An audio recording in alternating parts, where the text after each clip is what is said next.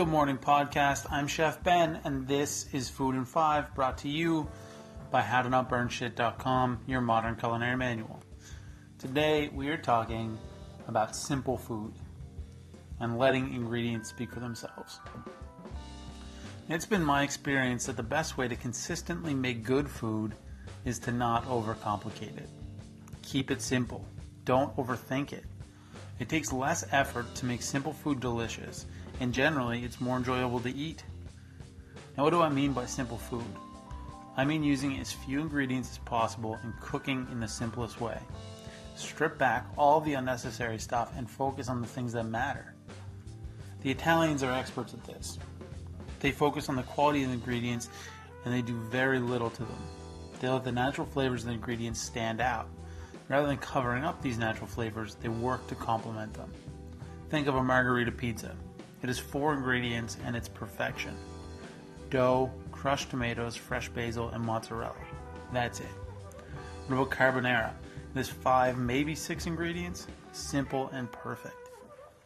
So, how do we do it? How do we cook simple food? The first thing we have to do is change how we think about cooking. It's become part of our cultural consciousness to think of cooking as adding more and more ingredients. We are conditioned to think that cooking is about creating something new by combining as many ingredients as possible. We need to start thinking of it in terms of not creating something new, but simply enhancing what's already there. Complement, not cover up. Now let's think about vegetables.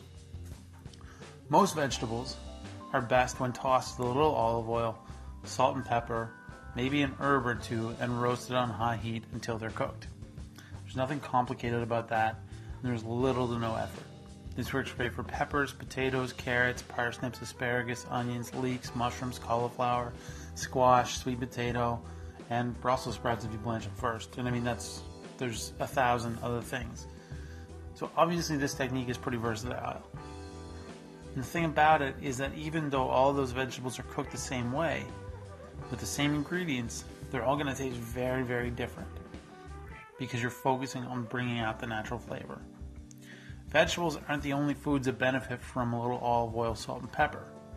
Fish is fantastic when roasted this way, and with the addition of a touch of lemon and some thyme or fresh herbs will make it a great dish. Chicken can be done the same way as the fish, with or without the lemon, and a few spices like paprika or cumin can be added. And yes, before you ask, this works with pork too. Or lamb, or whatever you want. Really, cooking simple food is just about letting the food speak for itself.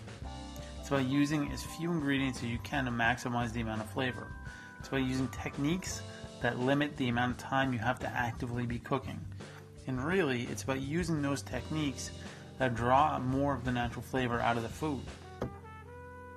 Now, obviously, roasting is not the only technique that lends itself to cooking simply. Steaming, sautéing, stir-frying, poaching, all of these techniques can be used. Just focus on complementing the main ingredient. Even with sauces. If I make a meat sauce, doesn't it make sense that it should taste like meat? Why cover up the meat flavor with 27 different ingredients? The best meat sauce I've ever had less than 8 ingredients, and 2 of them were salt and pepper. The more ingredients we add to our food, the more complicated we make it, and the more opportunity there is to mess it up. There's a beauty in simplicity. There's beauty in letting the ingredients stand out and speak for themselves. So stop focusing on what needs to be added. Stop adding ingredients just for the sake of adding ingredients. Enjoy cooking and eating more by focusing on simple food done really well.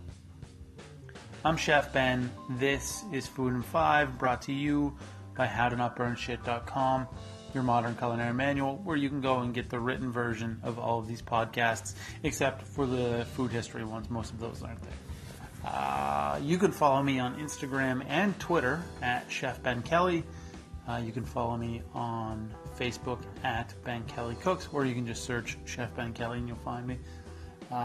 If you really, really, really like this podcast, you can go to Patreon. That's Patreon, Patreon, I think, .com // Chef Ben Kelly, and you can become a patron of mine for as little as $2 a month. You can support my habit of writing blog posts and Instagram stuff. What else? Oh, there's like a million other things.